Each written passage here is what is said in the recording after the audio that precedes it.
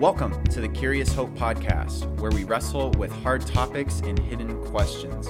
We are wrapping up our Outside the Bubble series, and we have special guests, Nate and Stacy Tatman. You both are the Associate Regional Coordinators for Europe and the Middle East. Welcome. Thank you. Thanks for having us. Yeah, thanks for having us, JD. Absolutely. So can you share with our listeners just a little bit more about yourselves, about what you do, what you're going to do? Yeah, so as you said, we are Nate and Stacy Tatman, and we are going to be the Associate Regional Coordinators for Europe and the Middle East. In that position, we are going to be based out of Madrid, Spain, and we will be working with the Church of God congregations throughout Europe and the Middle East. We currently have about 109 churches in 14 different countries in that area, and so with that, we're associate regional coordinators, so it's a shared responsibility for both of us, and we're really excited.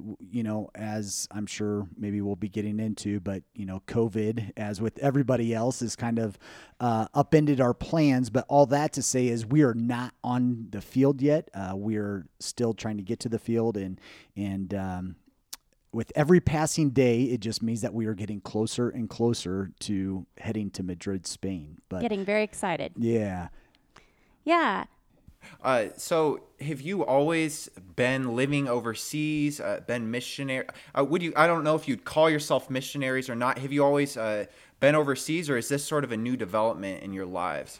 This is a totally new development in our lives. We have lived in Northeast Indiana our entire lives. So it's definitely a new adventure for us. And then we've actually got 5 kids. Our oldest is our only boy, and then we've got 4 daughters. And our 4 daughters will be coming with us. Our oldest, our son, is married, so he'll be staying in Northeast Indiana. But yeah, this is a totally new experience for us. We're really excited. We do feel like Nathan's history as a missions pastor, working in that region in Europe and the Middle East. He does have a lot of experience in that region, so it's not completely new. I've gotten to travel over there a couple of times with him for some trips and meetings, so not completely foreign, but at the same time, this will be definitely our first move overseas. Yeah, and I know that when you were here visiting our church, Blue Mountain Community Church, you shared a little bit about that process and how it came to be, that calling, that urge to go overseas. Would you mind sharing with our listeners also in case they didn't catch that message a few weeks ago? Yeah, I'll hopefully I share the same thing that I did back then. so much has transpired over the last few weeks. It's hard to remember exactly what I shared, but so I think it was about 3 years ago actually where we began to have initial conversations about what it would look like for our family to make this move from Northeast Indiana, where we've spent our entire lives, to Madrid, Spain. And so for me, I felt like where we were at in that time 3 years ago, that's where we were going to be forever. I think we had both kind of come to the conclusion, or we had a sense that God wanted us to establish roots in our church, in our school, and Stacy was the school nurse for the same school that our girls were attending, a small Christian school. It was a job that she had for 5 years, and I had been on staff at County Line Church of God for 13 years and loved everything that I did there, and Stacy loved her job as well. And so after 13 years of being on staff, 10 years as a missions pastor, the last 3 or 4 years working in church multiplication as well, I was not looking to make a move like this, but God used a couple of mentors, a couple of peers in my life to kind of tap me on the shoulder and say, hey, I may have a new assignment for you.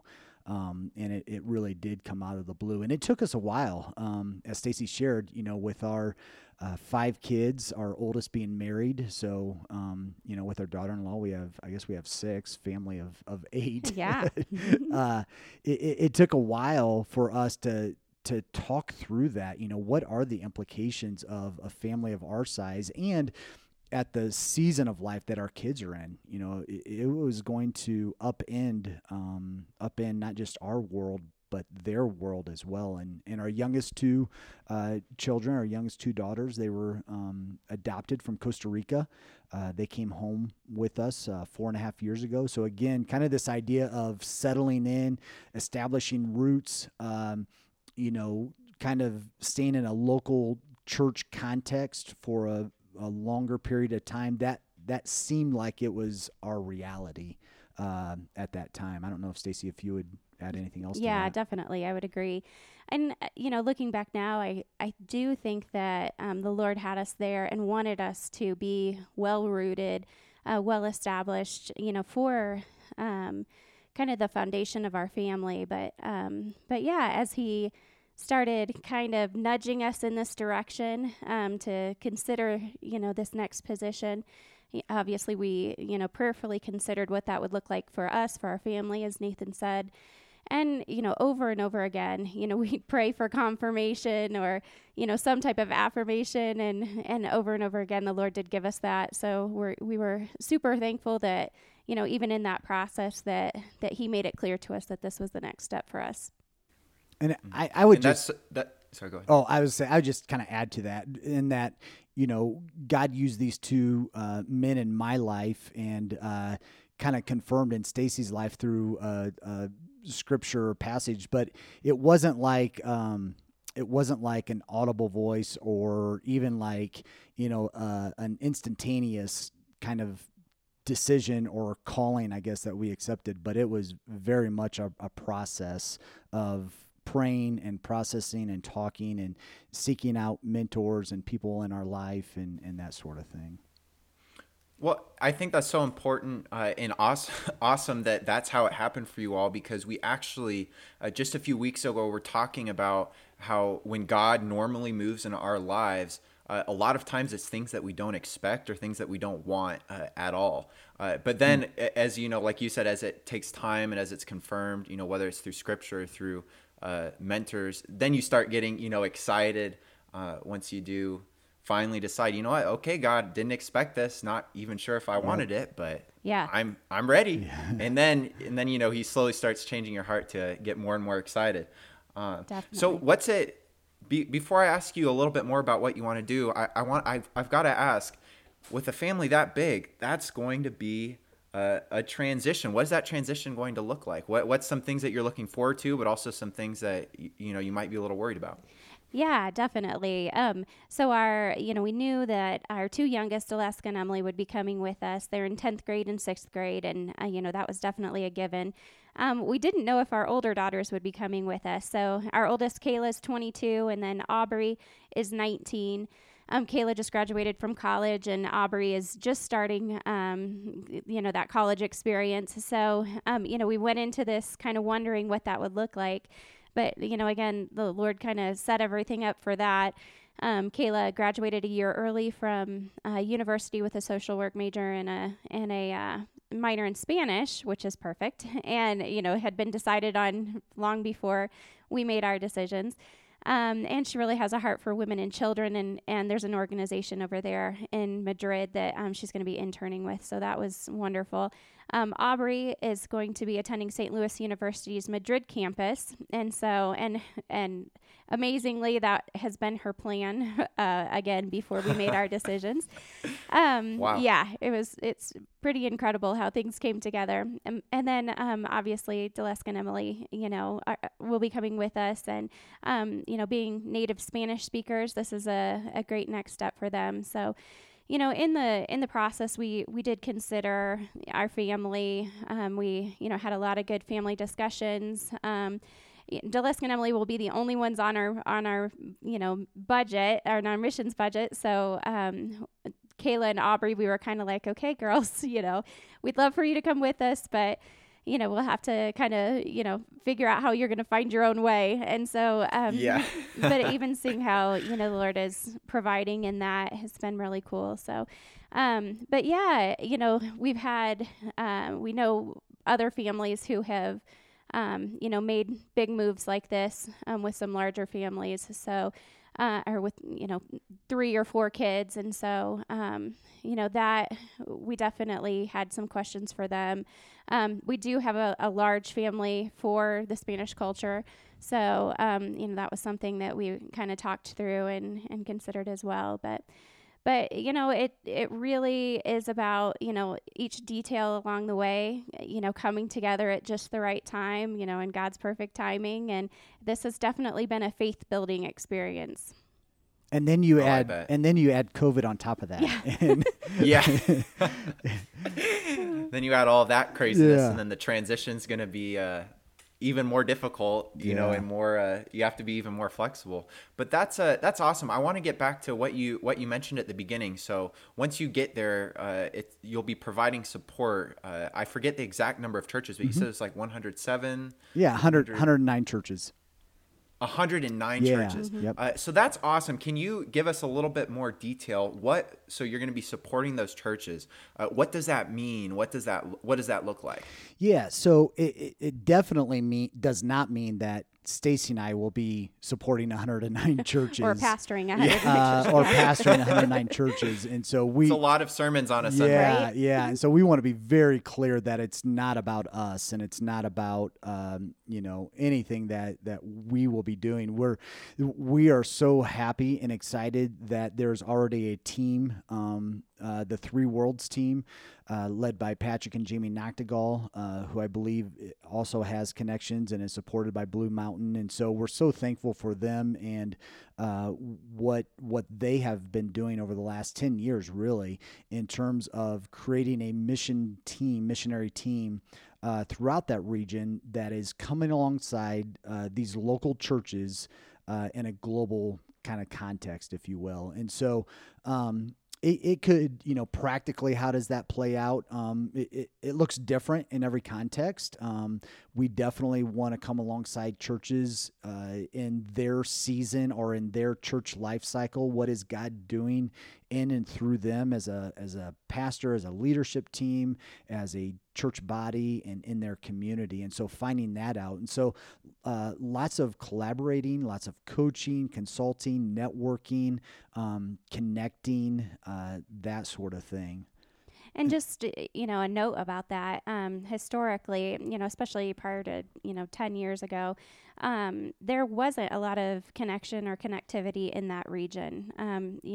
Pastors and congregations were kind of, in their kind of like islands, spread out throughout the region, and didn't have a lot of connectivity, didn't have a lot of encouragement amongst the movement, the Church of God movement. And so really having a team who is focused on bringing together those connections, providing opportunities for, connectivity, networking, raising up young leaders, identifying young leaders in the church that really have a heart for their communities and for reaching others with the gospel, has been a big part of what the Three Worlds team is doing as well. And that's such a great approach. Pastor Channing and I talked 2 weeks ago about this sort of shifting mindset of wanting to come alongside churches and aside leaders and pastors that are established. But that's not how a lot of Christ followers conceive of missions, or it's not historically how missions, has been conceived of. So why we talked a little bit about it with Pastor Channing, but why is it so important to have that kind of a mindset, a partnership mindset, rather than we're coming to, lead the way mindset? Why is this partnership and the supportive mindset so important? That's a great question. And answering off the cuff, I will, I may have a different answer in a week, but just some things that come to mind right now. I think, part of the problem historically, when we come in as, and I'll just be very blunt, I guess, but when we come in as North Americans or as Americans, with the attitude that we have all the answers, that we have things figured out, that we have resources. We're coming in from a position of power and authority. And many times not knowing the context. And not asking the questions, not understanding the context, not understanding what the challenges or issues are. We can do a lot of damage, and we can create unhealthy relationships and partnerships that aren't based around the gospel, that aren't based around biblical values, that aren't based around kingdom values. They're based more around positions of authority and authoritarian and power and control. And oftentimes what happens, or what has happened historically, and again, we're painting a very broad brush. Yes. There are a lot of great missions that have happened over many years. But And so, a lot of harm has been done, and again, just because I know the context a little bit better than other places around the world, but in Europe, for example, it has created dependency on the church in the U.S. and Christians in the U.S. And so, there have been stories where a pastor or somebody who feels called or led to be a pastor has been told, hey, be a Church of God pastor and you'll get funds from the U.S. And so there's just kind of that mentality, because we, as some American missionaries came in with a colonial kind of mindset that, again, we have the resources, the power, the privilege, and we're going to come in and fix things without understanding it. Now, again, those were not the intentions of a lot of missionaries and Christians and pastors. They came in with good intentions, and wanting to help. But this isn't unique to Church of God history either. Yep. Yeah. Yep. This is missions throughout history. Exactly. Yeah. And I think what we do, kind of a consequence of that then, is we are bringing in an American gospel. We are bringing in a gospel or a church through the eyes of what it looks like in North America, which looks very, very different when you are a Ugandan or an Italian or somebody from Southeast Asia or South America. God, you do not have to worship as we do here in America. It doesn't have to look the same. It doesn't have to sound or act the same. And so, we need to be careful that we're not bringing in our cultural values and principles when we're moving and working and living in a cross-cultural context. So what that looks like in a healthy way is walking alongside national leaders and pastors, walking alongside, people who are, walking alongside Italians as they do ministry in their communities, and even, within their families and their friends. And so, when you're able to say, we have this common bond, we have this common faith, and what does your expression of that faith look like?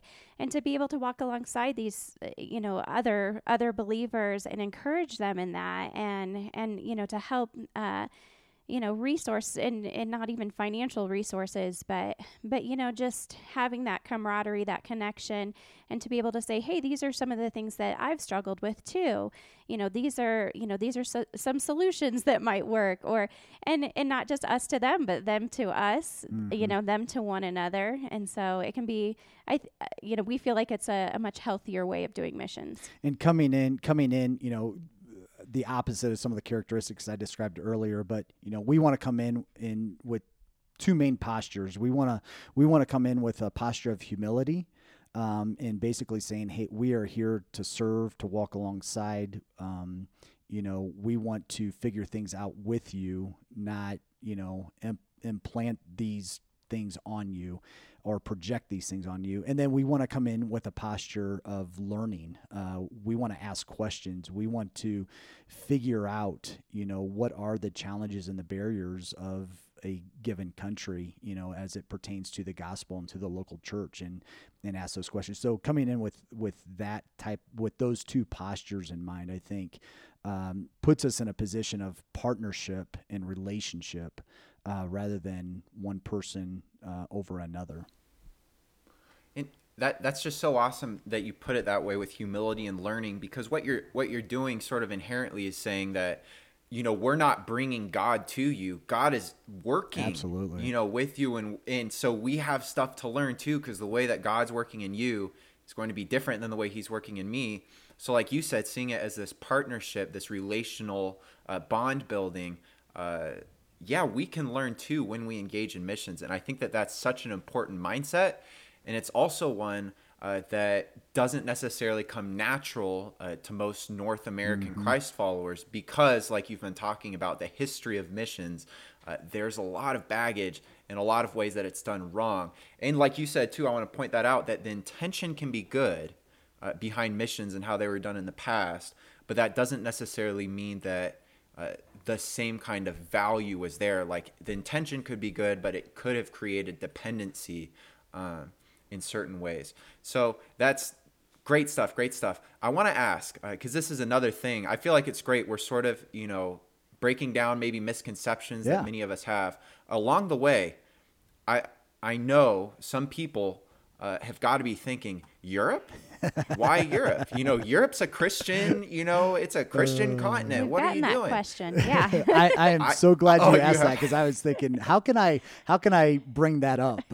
Because we do again, coming from the United States, almost across the board, doesn't really matter. You're in the Pacific Northwest. We are, Northeast Indiana is our home, but across the board, when we think of doing missions, we think of going into a developing world. We think of going into countries who don't have, who lack physical things such as maybe a home or a church building or clothes or food or water, those resources. We don't think of Europe. And so that's a great question. Why Europe? Well, for starters, missions in Europe does look a lot different. And it looks different because it's westernized. They have many, if not more or better, of the technologies and things and resources that we do. However, Europe has become increasingly secularized. It has become more and more post-Christian. If you look at a lot of research and statistics, and including the Middle East, I think it was Iran. A few months ago, there was a research study that showed in Iran, atheism was on the rise. It was the most. It's the fastest growing demographic. Fastest growing demographic, and Christianity, I think, was behind that, but it wasn't really that close. And so, pick any given country in the European context, and you're going to have anywhere from 0.25 to 4% of that population identifies evangelical Protestant Christians. And so the gospel, as many of us know it, is not, it's difficult for people. What am I wanting to say? Yeah. I know what I would say. Do you want me Go to ahead. Yeah. So as Nathan mentioned, between 0.25 and 4% of any given country, the population of any given country in Europe and the Middle East would identify as evangelical Protestant Christians. Many people, and it's like this in most countries throughout our region. Many people would say they are part of whatever their state church is or government, could be Catholicism. Yeah. It could be Eastern Orthodoxy, such as Russia or Bulgarian or Greek. Yeah. Unfortunately, it definitely, when you get into kind of some of the deeper data, you find out that it's definitely a nominal faith or association. It's almost cultural, it seems Absolutely. like. Yeah. So that's predominantly what you'll find. Now that number is on the decrease as, agnosticism and atheism is on the rise throughout Europe especially. So, the other issue that you have when you associate a state church with, a country, so, again, an Orthodox church with whatever country it's in, the church is often viewed as just another governmental organization. It's not necessarily, matched with a vibrant faith life or even, any type of faith life. So you find a lot of, and I don't want to pick on any certain religion, or any certain denomination, but if you, say Roman Catholicism in Spain, many people don't attend any type of mass. Sometimes they will attend once a year. But, we have all these beautiful cathedrals, throughout the region. And really, they're there many times for people to come through and to see as, almost like it's a museum. And they might have a few pews where, the regular or, the faithful few, will come and attend services. But even, practically, what does it look like to live out that type of faith in your daily life?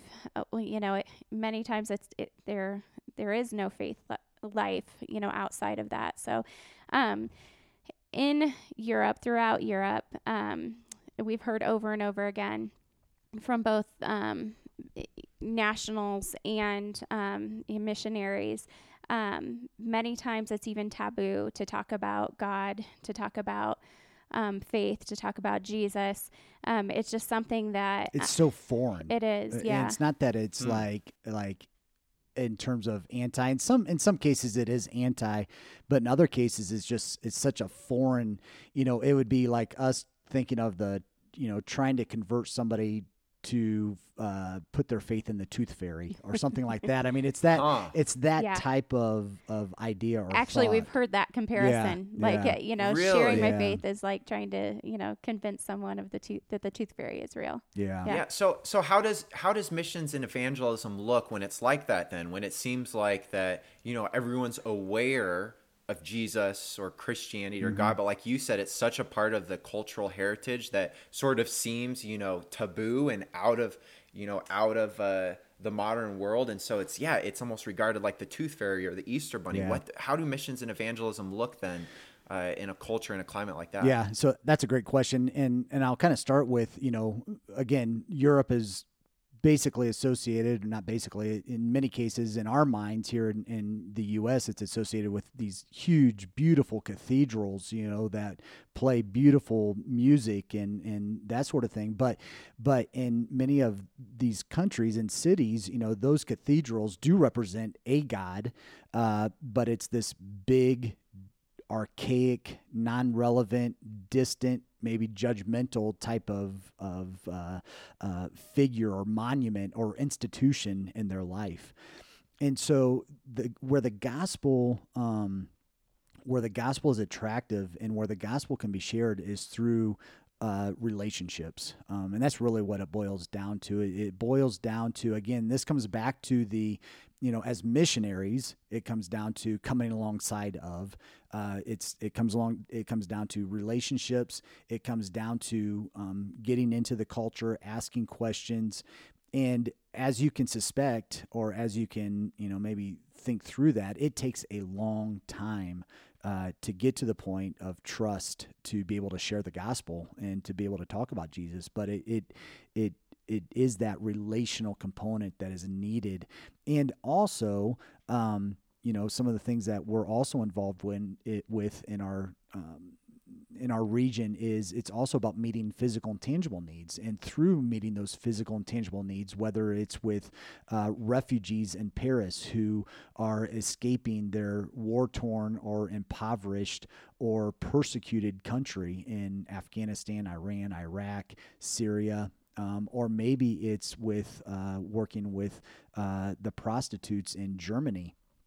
And those ladies who have been tricked into prostitution or forced into prostitution, you're helping them escape and get out of that reality. And as you're meeting and helping and meeting those needs and helping them get out of that situation, or helping the refugees become integrated into the French culture, you're you're sharing your life, you're sharing your faith, you're sharing the gospel with them. So it's different in different contexts and different countries, and again, it's as missionaries, it's part of reading that culture, reading the context, reading the needs, asking questions, learning. Yeah, and I would just add, many times it's not going to look like a traditional church building, like we see in the United States. It's going to, instead look like maybe a storefront or, someone's living room, going along with state churches. In a lot of these countries, churches aren't able to buy property or aren't able to, erect a church building. And so, that kind of, it seems like another barrier, but it just drives, more of that relational component that, in the long run, that's what disciple making is all about. Mm-hmm. So, it might actually be more of a benefit. Yeah, it's like reframing the gospel back to what it's sort of supposed to be at its roots. Is it's not something institutional or tied to the state or tied to the government. No, it's about relationships. It's about connecting, about fulfilling needs, like you were talking about. Absolutely. That's great. One thing that I want to bring up, because already I feel like this is great, pushing us, to live outside of our bubbles, outside of maybe this awareness of the world that a lot of us, have a lot to learn about. Do you see the same thing happening here in the United States? So I saw a Pew Research study from 2019 that for the first time ever, 50% of a whole generation in the U.S. Is not Christian. So it's less than 50%. That's the millennial generation. And as we look at Europe, do you see the same kind of thing happening here in the U.S.? Or is it different because, like you're talking about, each culture is different, each cultural sphere is different? What's your thoughts? What's your opinions on that? Yeah, and just kind of going back to your statistics a little bit, I mean, that the truth of that, and then you add in COVID and, churches are not able to gather. And so again, how many more of those who were attending church or part of a church, which, the average churchgoer, it was basically, attending, those who were attending maybe 2 times a month, or sometimes even less than that, and considered a regular attender. And so, 10 years ago when I got involved in missions, and specifically wanted to get our church involved in missions in Europe, it was because of the question you just posed. Are we as a culture becoming more and more like Europe, where it's more secularized, it's more post-Christian, in some ways it's anti-Christian? That's kind of a hard question to answer. I think initially we want to say yes, and in some cases that, statistics and research, certainly shows that. There are some other nuances there, that in Europe and a lot of these countries where you have, there is not the freedom to worship and religious freedom and rights and things like that we continued to have here in the U.S. that, may not allow us to turn completely secularized or completely, atheistic culture. However, if the U.S. and if our churches continue to push the institution, church buildings, church facility, make it about the institutional stuff versus the relational gospel, disciple-making stuff, it very well could look more Europe than, maybe what we've been used to over the last few decades. Yeah, I would say, North American churches having the ability to connect with European and Middle Eastern churches or, other churches around the world, it definitely is going to be a mutually beneficial relationship. Mm-hmm. There's a lot that, as you mentioned and Nathan said, statistically, we're kind of following in that same trajectory. And, just for our North American churches to, be able to see, once it gets to, the point that it is in Europe and the Middle East, what are they needing to do to, kind of get the gospel, back out there? Because it is, we've talked about how, we throw around the term post-Christian, but it's almost coming to a pre-Christian environment, just because there are so many people that have not heard the gospel. So many generations. Yeah, so many generations for sure. Wow.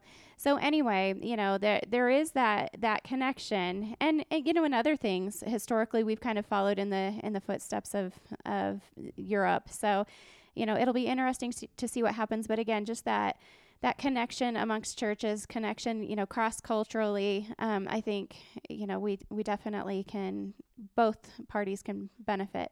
And I think too, just to add a little bit more to that, I think, we've, so it's almost middle of November, early November. Mm-hmm. My dates are getting mixed it up. It seems like November has drug on and on. I know. And on. That's what COVID does to us. So don't worry. Yeah, November 3rd was the election. Okay, so we're just a few days past that. It's still early November.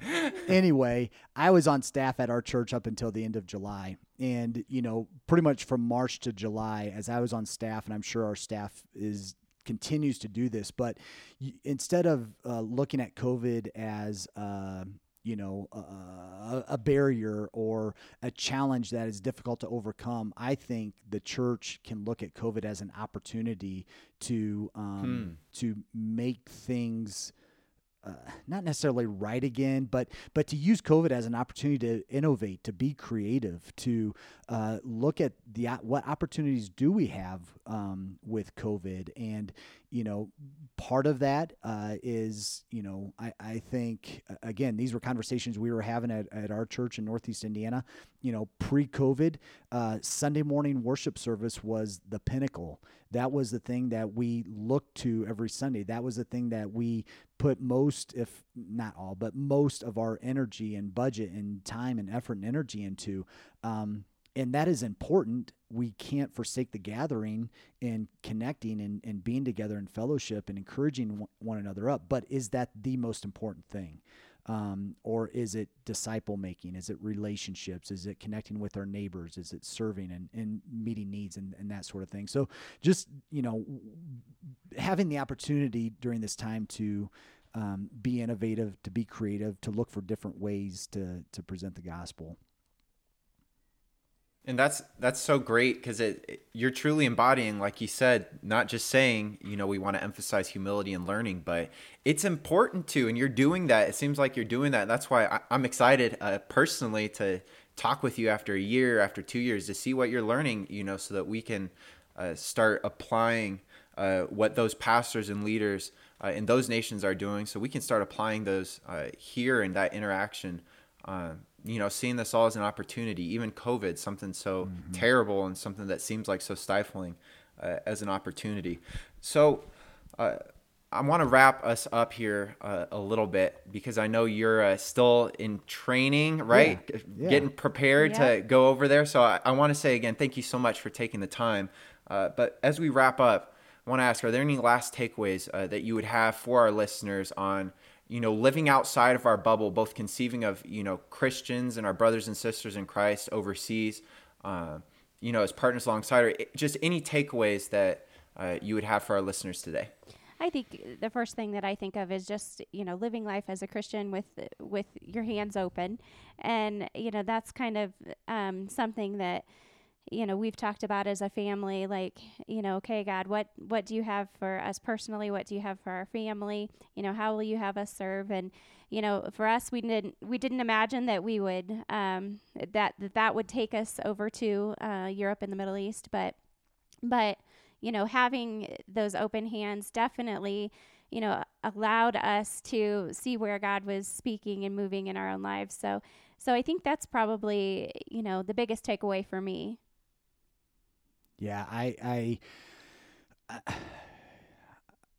echo those words. I don't know if I would add anything to that or not. I think that's a great takeaway to have. Yeah, I think just, again, being available, whether it's as an individual, as a family, as a church, a church body, is just say, okay, Lord, what do you have for us in this season?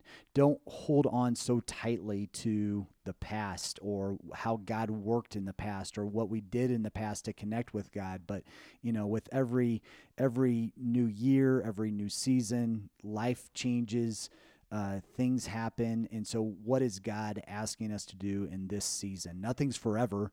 And so just, And what is it in this season that he has for us? And we don't always get it right. Nope.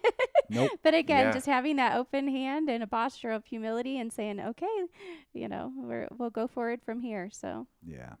Yeah, and that seems like what the churches are doing. That it's not necessarily that we expected this demographic shift or this COVID shift, but seeing it, hey, this is an opportunity for us to get back to relationships, back to what the gospel is really about, to fulfilling needs, to helping people, loving people, and partnering alongside them. So living with open hands, that's a great takeaway. Last but not least, how can we, as listeners today, how can we support your mission?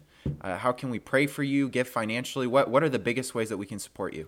Well, I'll just real quick, if you want to connect with us, we have a family blog called ourspanglishlife.com.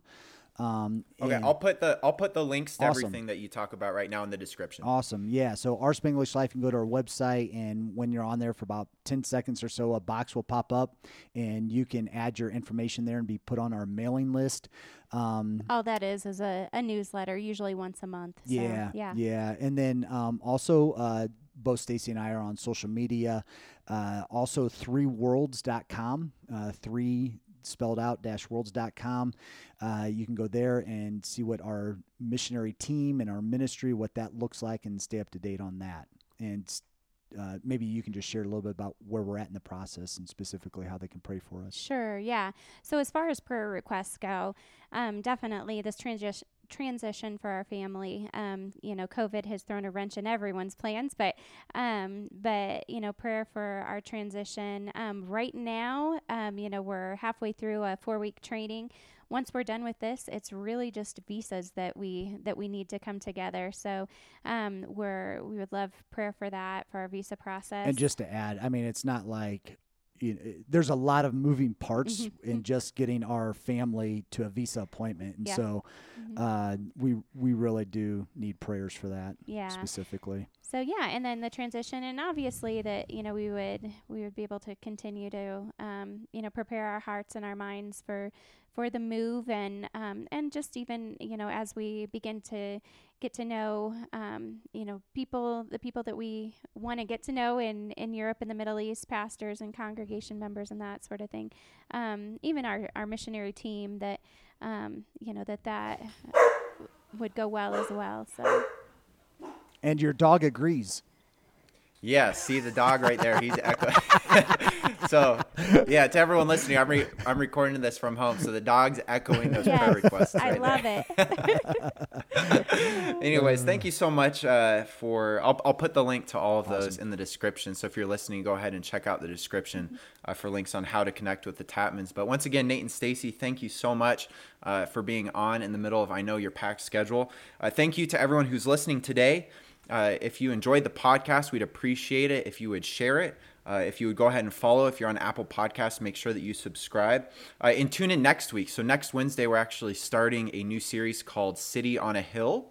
And we're going to be talking about the engagement of us as Christ followers with culture. How does it look like? So we'll be talking about very interesting things like politics, social media, movies, TV shows. How do we as Christ followers engage with culture? So if you have any last questions, feel free to send them to us in an email at thecurioushopepodcast@gmail.com. Once again, Nate and Stacy Tatman, thank you so much. Thank you. Thanks, JD. Thank you, Blue Mountain Community Church. We truly enjoy your partnership and are appreciative of it.